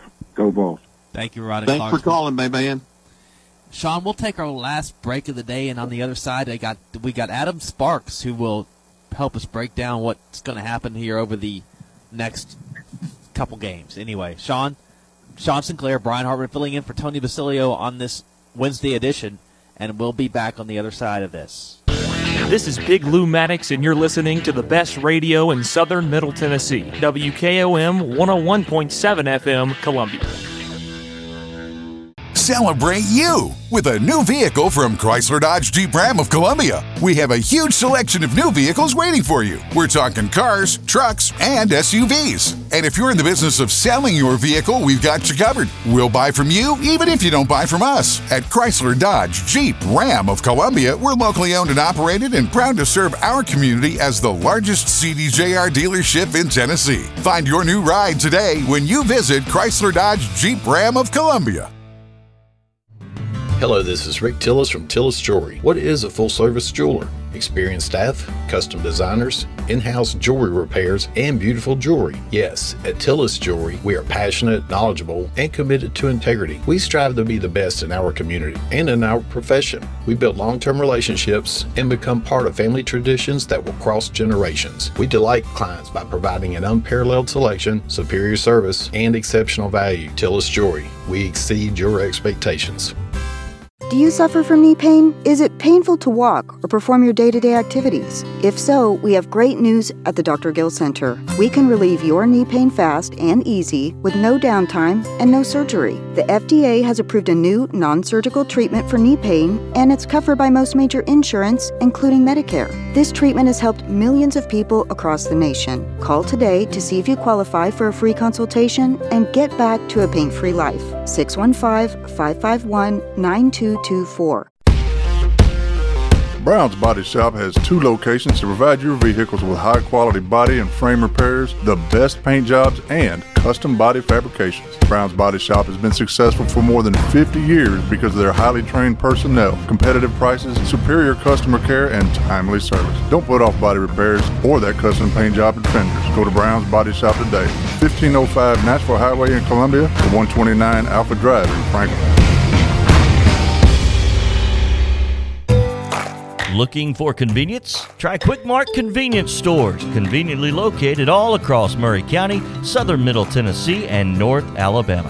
Whether stopping in on your way to work for coffee and a biscuit, taking a plate lunch to go, or grabbing something cold to drink after a long hot day at work, there's always one nearby. Quick Mart Convenience Stores, conveniently located all across southern Middle Tennessee and North Alabama. Proudly serving Shell gasoline.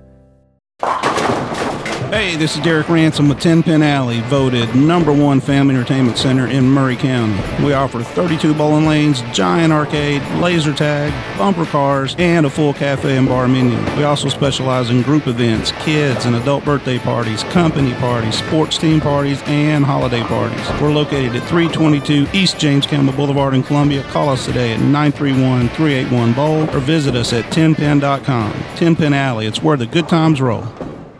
This is Mark Curry at the Trailer Store. We are a local, family-owned business. Every day, I work with my wife, Susie, my mother, Becky, and my son, Justin. We offer a full line of lawnmower trailers, utility trailers, stock trailers, and a full line of trailer parts. We also offer service. Come see us at 1021 New Lewisburg Highway. Call us at 931-381-2795. That's 931-381-2795. Hey, this is Tripp Stoltz, owner and manager of Columbia Ace Hardware. Football season is here, and that means tailgating starts now. Come see us at 112 East James Campbell Boulevard and let us help you get your backyard game ready.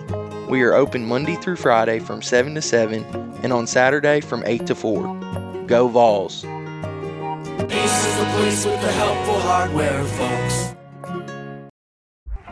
I am Jack Blackstone. And I'm Emery Blackstone. Together, we are Greenway Tech Repair. Tired of slow computers, cracked phone screens, and fancy home electronics you don't know how to use? We can help. We provide local on-site services as well as remote troubleshooting for any job, no matter how large or small, from computers and laptops to mobile devices and home electronics. We Blackstone brothers are eager to serve our community. Find us on Facebook at Greenway Tech Repair or by phone at 931-388-2691. That's on Facebook at Greenway Tech Repair or by phone at 931-388-2691. Hey, this is Seth Moss at Tennessee Valley Equipment, a premier FAE PrimeTech, Bandit, and Shurex dealer. We are your dealer for all of your land clearing and forestry mulching needs. We sell equipment, provide repair service, and parts along with a rental fleet of mulching equipment. We also offer mulching teeth, blades, and sharpening. Our #1 priority is getting you up and running as quickly and affordable as possible. Tennessee Valley is located at 300 Santa Fe Pike in wonderful Columbia, Tennessee. Stop by or give us a call today at 931-981-9812. If you're coping with a chronic condition or injury, your physician may recommend surgery to relieve pain, increase mobility, or improve your overall health. At Murray Regional Health, physicians on our medical staff perform surgical procedures in an array of specialty areas with the most advanced technology available. When you need surgery, count on our experienced surgical team to deliver exceptional care close to home. For more information, go to murrayregional.com/surgery. Murray Regional Health, where clinical excellence meets compassionate care. Jim Ross, and you are listening to Front Porch Radio, WKOM 101.7, located in Columbia, Tennessee. Amen. As Brian Hartman, Sean Sinclair take you back for the final segment of the Tony Basilio Show. We've got about 25 to play or so, and we're going to do that with a special guest, Adam Sparks, who covers Tennessee for the Knoxville News Sentinel. Adam, thank you for joining us. Good to be on. How you guys doing? We're doing great. Tennessee's getting ready to get some more work in before they head up to Columbia. And speaking of the players that were held out last week, is there a thought that they're going to play more this week and be back in the mix? Yeah, a couple of guys that were notable that were out last week were Jabari Small and Omari Thomas. I think both of those guys are going to play this week. And I say that because Josh Heupel, well, for one, Small and Thomas were both in uniform, went through warm-ups a little bit, and the word that we got before the game was that they would be among some guys that may be limited or held out for precautionary reasons. And Josh Heupel alluded this week to the fact that they would get some guys back that were just out for precautionary reasons. So I think those two guys, Omari Thomas and Jabari Small, will be back. Arian Carter, not so sure. Andre Carrig, the offensive guard, last I saw, he still had a boot on his left foot, so I wouldn't expect him back. And then Keenan Peely's still out. We don't know if he's going to play this season or not. It was notable that a minute ago I was on the SEC coaches teleconference, and Eli Drinkwitz was on there for Missouri, and he said Luther Burden, obviously their stud wide receiver, is still sort of questionable. Now, sometimes coaches will sandbag that to make the opponent think they're going to be out, but he said he's in a no-contact jersey at practice, did a few reps yesterday, and they're going to wait till later in the week to decide. I would expect Burton to play, but he's at least limited right now in practice. So, was Peely eligible for a red shirt if he doesn't play at all this year, or the rest of the year? As of right now, no, but he could get one. It would be he would have to get a waiver from the NCAA to get what basically would be, I guess, a 7th year on his clock. I mean, he's a unique case in that he took a red shirt when he did his Mormon mission when he was at BYU, and then he lost a year because of injury. And then he got a COVID year, and so it's possible he could get another year. The problem is when you apply for those waivers, which essentially be a medical red shirt, you don't get an answer for those immediately. So I don't know what the timetable is for him, but let's say he decided to go for the waiver. That means he couldn't play this year. If you couldn't get an answer on the waiver quickly, you could go into the off season sort of rolling the dice that you would be allowed to come back for a year. But if you didn't get the waiver, then you should have played at the end of this year. We still don't know if he's going to be healthy enough to play, but if he doesn't play in this one, which I don't believe he is, then he's got 2 games and a bowl game left. So that's a pretty tough decision for him. Sean? Hey, Adam, you're over there quite a bit, and you hear some of the backstories. And we had Coach Watson Brown on earlier, and I mentioned that Coach Heupel often says good teams get better during the season. It sounds simple, but that's not always the case. How would you describe this team right now going into the final quarter of the season? They look to, we talk about Joe Milton and stuff, but what, from a journalist point of view, or from where you sit, how would you describe this team right now? I think they are getting better, but I think sometimes when we say that, we think players getting better. Well, younger players have played more now, so they're getting better just out of experience. Or older players are sort of settling in. I would put that as much on the coaches are getting better. And not to say that like they were bad coaches early in the season and good coaches now, but you change out your roster every year. Some years are harder than others. Heupel's staff going from the 2021 season to the 22 season, it was an easier transition, especially on offense, because most of your team was coming back. So you knew what Ralph Hendon Hooker liked. You knew what Jalen Hyatt could do and Cedric Tillman. You knew what your offensive line was good at and wasn't good at, and on down the line. When they changed over a number of guys this year, it's taken a while for those coaches to figure out what they do well. I mean, you had a little bit of movement on the offensive line. You had some transfers up there. You had a new quarterback in Joe Milton, who frankly just likes to throw different routes than Hendon Hooker, just like any other quarterback. You've got to find how he's comfortable. Late in the year, they've discovered, I think Joe has discovered and communicated to them that once he runs a couple of times, it settles him down throwing the ball. And there's certain routes that he throws better after he takes a little bit of contact. There's different tempos that Joe Milton is more comfortable in. Dante Thornton 2 games ago moved from slot receiver to outside receiver, and he's suddenly not dropping passes anymore. He likes it better out in more wide open space and not in the middle of the field as much. And so these coaches are learning these things week by week, and some coaching staffs don't do that. The fact that Heupel's staff has done that has made them, frankly, a better offense late in the year. Has the team found an identity? You talked about that about a month ago before I think they played South Carolina, about the team just sort of didn't kind of lack one. What do you think the team's identity is now? Have they found one?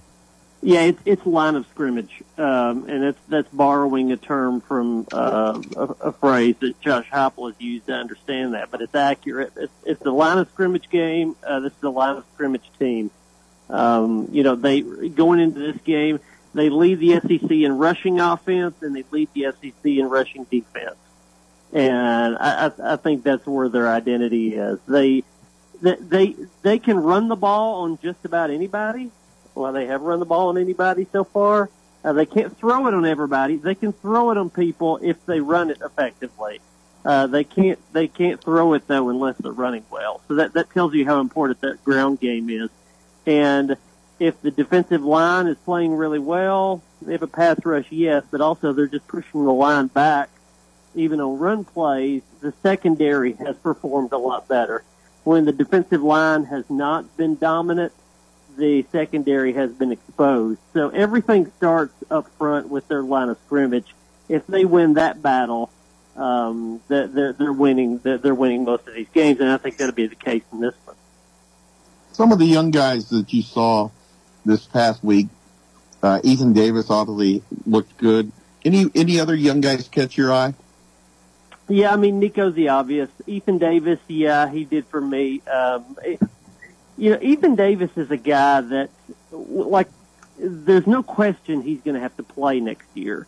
So some of these guys you look at and say, well, it looks good. Maybe on down the line he'll become something. But you can be patient. Like a Cameron Seldon would be in that category because, I think they're going to have it. They'll probably have at least a couple of these running backs back next year. Sampson will be back. Jabari Small might be back. So they can be patient with working Cameron Seldon in. So you don't have to see it now. But Ethan Davis is a different category. Ethan Davis is going to be one of their two tight ends next year. They're going to have to go get at least one more guy in the portal, but their guy that's going to be flexed out that's going to have to catch the ball will be Ethan Davis. So he's got to be ready, or else. And so when I look at him, I want to see something that shows me that he's ready to contribute to the offense.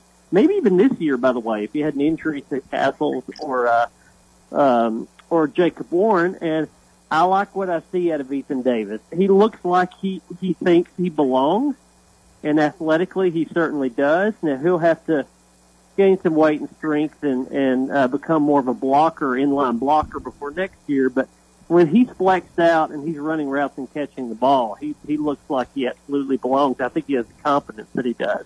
Adam, why haven't we seen Jacob Warren more the last 2 weeks? I don't know if that's an injury. I think they've gotten more comfortable with Castles. Warren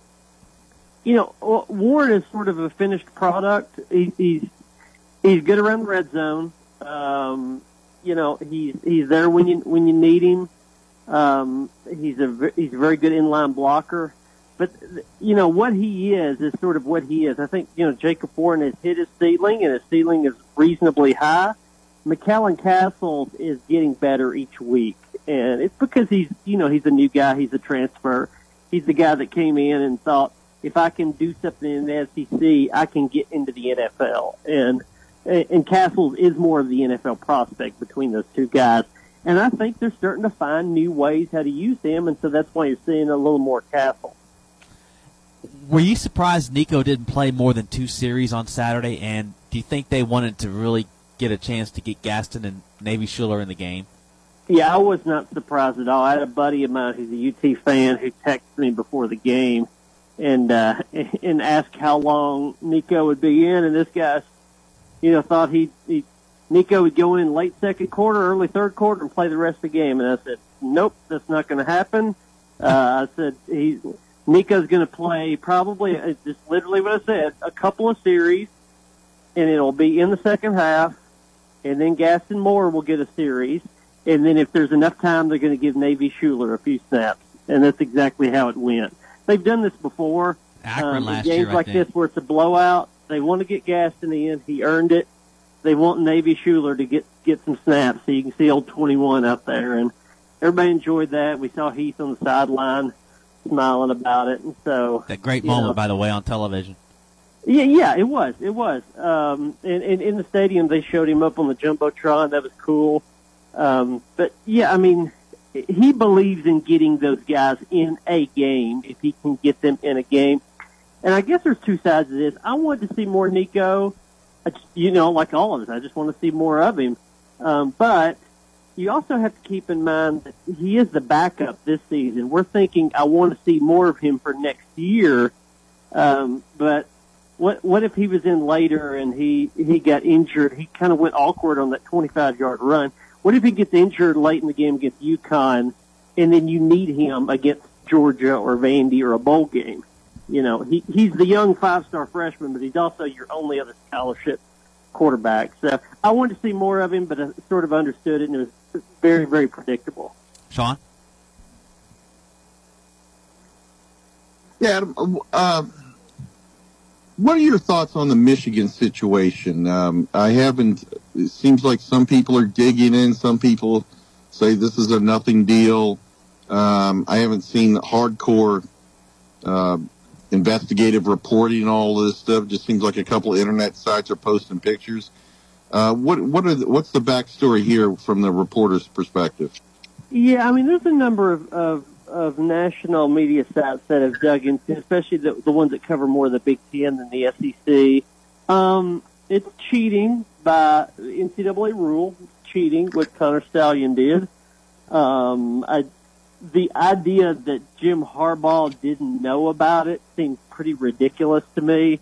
Connor Stallion is standing 6 feet from Jim Harbaugh and giving instructions to the coordinators on the sideline. I don't think there's any point. I got to think if Jim Harbaugh didn't know that at some point during a game, he may turn to the side and say, "Hey, how come you guys know all the signals? And who is this guy who's an analyst who seems to be calling the defense? What's your name again, Stallion?" Yeah, I have a hard time believing that Jim Harbaugh knew nothing about that. He's going to get punished by the Big Ten. Michigan will dig in their heels and we'll try some legal action to counter. You're already seeing now that Michigan is leaking things about other teams, that they were sharing signals of Michigan's with each other, which, by the way, what they're accusing other teams is not against the rules. Coaches do that all the time. They share notes and all that. What Michigan is accused of doing, it looks like it's been proven that they did, is to go out and video and pre-scout opponents. And that's against the NCAA rules. I think why you're seeing a lot of chirping on the background from coaches in different Big Ten schools, but you're not seeing it publicly as much, is because I think we would all be sort of shocked if we knew what all these teams and all these coaches do to get one leg up on their opponent. And I mean every team in the country, they call each other, they compare notes, they tell little secrets to each other. If you fire an assistant coach and he goes somewhere else, he's bringing the knowledge of what you do with him. And coaching is very incestuous. And so I think there's always this idea that if you come out at a press conference and just rip Jim Harbaugh in Michigan and say they're unethical and they cheat and they don't do it the right way, then there's always a chance something that you've done in the past will get exposed. Not something as egregious as what Harbaugh in Michigan did, but things like that come out. And I think every fan that thinks that their program doesn't sort of bend rules different ways to get things on opponents, I think they're kidding themselves. Going into this weekend, are you going, by the way? Oh, yeah, absolutely. What, if you're up in the press box, what are some factors that lead you in the first half to believe, man, this is Tennessee's day? And what are some things that would concern you if you start seeing them straight away? If Tennessee's running the ball well right off the bat, it's probably going to be a good day. Now, I'll say that more so for the second drive rather than the first. Tennessee scored a touchdown in its opening drive. I think it's 7 of 9 games this year. So in regards to the opponents, they come out and score right away. Once they get past that opening script and get to the second drive, I think if they're running the ball then when they have to, sort of go beyond the initial script of plays, I think that tells you it's probably going to be a pretty good day because Tennessee needs to dictate what the game is going to be. If that happens, I like that for Tennessee on that side. On the other side, if Tennessee can bring a pass rush through the middle of the line at Brady Cook, they're probably going to get some pressure on the edges, Tyler Barron and James Pierce. They've done that against most teams this year. But Brady Cook is good in the pocket. He knows how to step up. He knows how to get out of danger. He knows how to run. You need to bring pressure up into his face. And that's where Omari Thomas and Omar Norman Lott and those guys are going to have to do something. If they can get pressure on Cook right in the A and B gap, then you've got something. Adam, I asked this question yesterday, and I want to ask you this. What is the next two games for Tennessee? At Missouri, home against Georgia. What's the most likely scenario?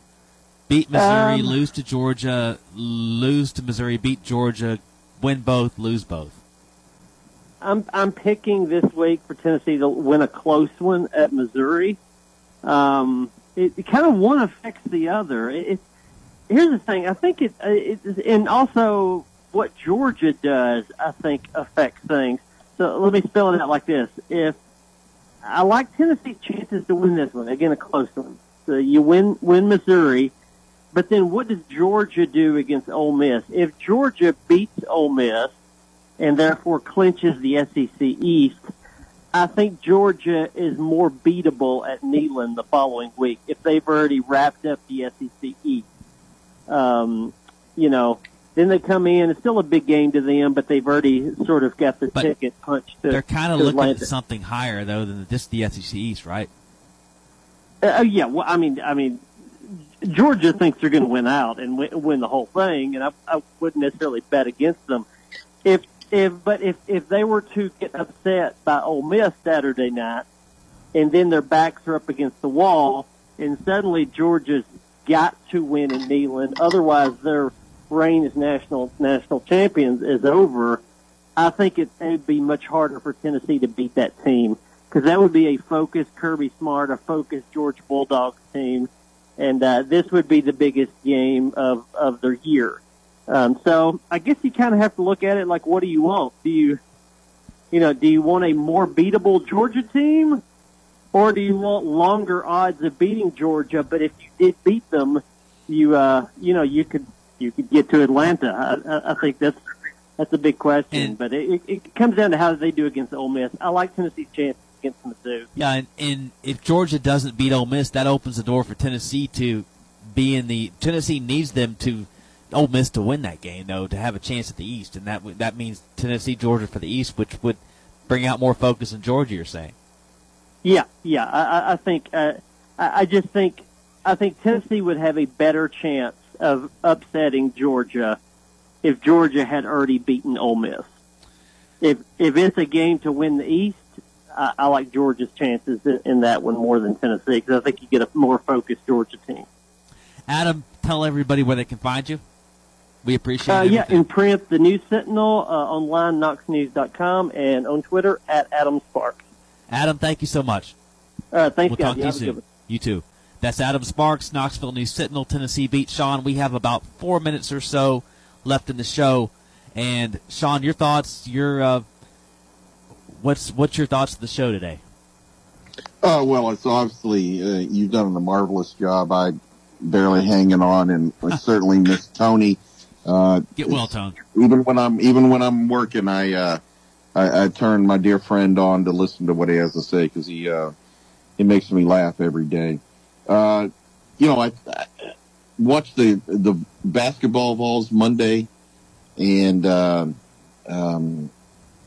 not good at basketball. I can't tell you who's going to make the Final Four or whatever, but they sure look good. And I've wondered what's going to happen with Vescovy now that you have a new Vescovy on the court in Dalton Connect. He was a better version of Vescovy, maybe. Well, I don't know. I'm not saying that. I don't know about that. But Vescovy is always, it was all the kids' favorites and whatever. And I'm sure there's a little rust on there. How does he fit in? Does he become more of a Maribel's own Lee Humphrey at Florida? Stay out there and just bomb 3-pointers in your face? Does he try to go back to his penetration game that, in my opinion, doesn't suit him well? So I think that's going to be interesting. I really enjoy watching, I know of 5 stars. I think DeLeon was supposed to be good. He does not seem to be a one and done player to me. No offense. But I really like, now seeing what Coach Barnes is doing, bringing in Estrella, Phillips, the Carr kid, youngster, DeLeon. If I miss anyone, I apologize, but they all look like solid prospects. And then he signed the Bishop youngster, the point guard, today, top 10 point guard in the country. So I think we could put to the side the whole retirement Rick deal, and I'm looking forward to watching this team especially starting Friday, because Wisconsin always seems to be a tough deal. Well, we hope to have somebody from Wisconsin on tomorrow to kind of preview that for us. But anyway, Sean, your final thoughts. We're going to wrap it up here about 90 seconds. Sean. Well, Tony, please get better. Whatever you're suffering from, my friend, I'll pray for you. The community needs you back, but I understand you live on a high wire with all the things you do, whether it's mentoring youngsters. People don't know about that. This is Clayton Harris, and you're listening to 101.7 WKOM Columbia. Brown's Body Shop has 2 locations to provide your vehicles with high-quality body and frame repairs, the best paint jobs, and custom body fabrications. Brown's Body Shop has been successful for more than 50 years because of their highly trained personnel, competitive prices, superior customer care, and timely service. Don't put off body repairs or that custom paint job at Fenders. Go to Brown's Body Shop today, 1505 Nashville Highway in Columbia, or 129 Alpha Drive in Franklin.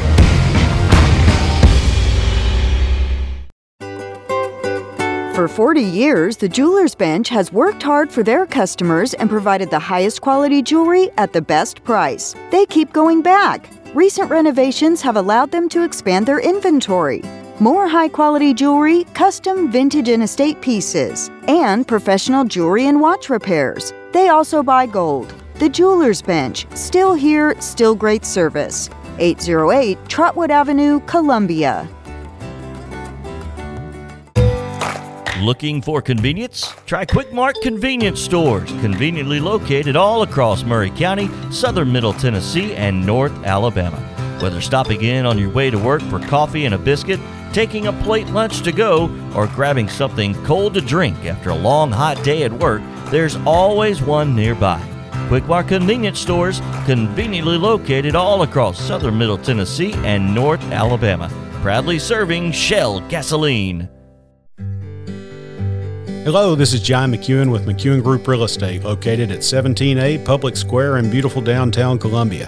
Our family has over 40 years' experience selling farms, residential, recreational, and all types of real estate here in Middle Tennessee. Check us out online at McEwenGroup.com or on Facebook and Instagram at McEwen Group, or give me a call today at 931-628-1749. McEwen Group. Land is your legacy. Farmer Johnny here, Taylor Family Farm. I want to give y'all a little look-see. We raise 100% non-GMO, grass-fed beef, pasture chicken, and pork on our family farm.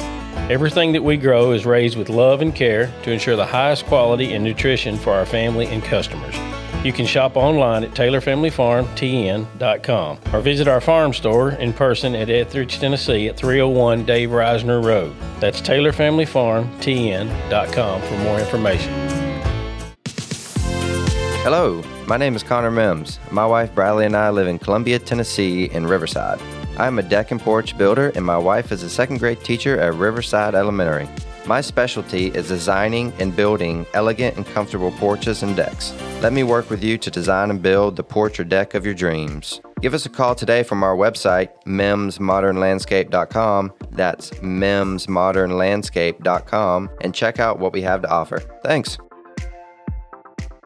Hey Columbia, this is Sabian Beard with the Columbia Noon Rotary Club with some information and an invitation for you. If you don't already know about Rotary, it's an organization over 100 years old that focuses on service in the community, service through vocation, and service to the next generation. Many of our community figureheads participate in the local Rotary clubs, and we need your help. Our main fundraiser for our service projects is the legendary Pancake Day, held on Saturday, November 11th from 6 to 4. Tickets are $10 for one or $25 for three, and may be purchased at the door or from any Noon Rotary member. Help us continue to serve your community and enjoy a splendid breakfast with your neighbors. See you there. This is Trey Adcock with Dixie Equipment Sales and Rental. We sell ASV and Wacker Neuson equipment. We also rent a wide variety of compact equipment in the Middle Tennessee area. Come see us. We are located in Columbia, Tennessee at 200 East 16th Street. You can call us at 615-969-0118 or visit our website at www.dixiediesel.com. We have been in business for over 42 years, and we would love to help you turn your project into reality. If you're coping with a chronic condition or injury, your physician may recommend surgery to relieve pain, increase mobility, or improve your overall health. At Murray Regional Health, physicians on our medical staff perform surgical procedures in an array of specialty areas with the most advanced technology available. When you need surgery, count on our experienced surgical team to deliver exceptional care close to home. For more information, go to murrayregional.com/surgery. Murray Regional Health, where clinical excellence meets compassionate care. This is Jack Cobb with Murray County Public Schools and the Big Yellow School Bus. You're listening to Front Porch Radio on 101.7 WKOM in Columbia, Tennessee.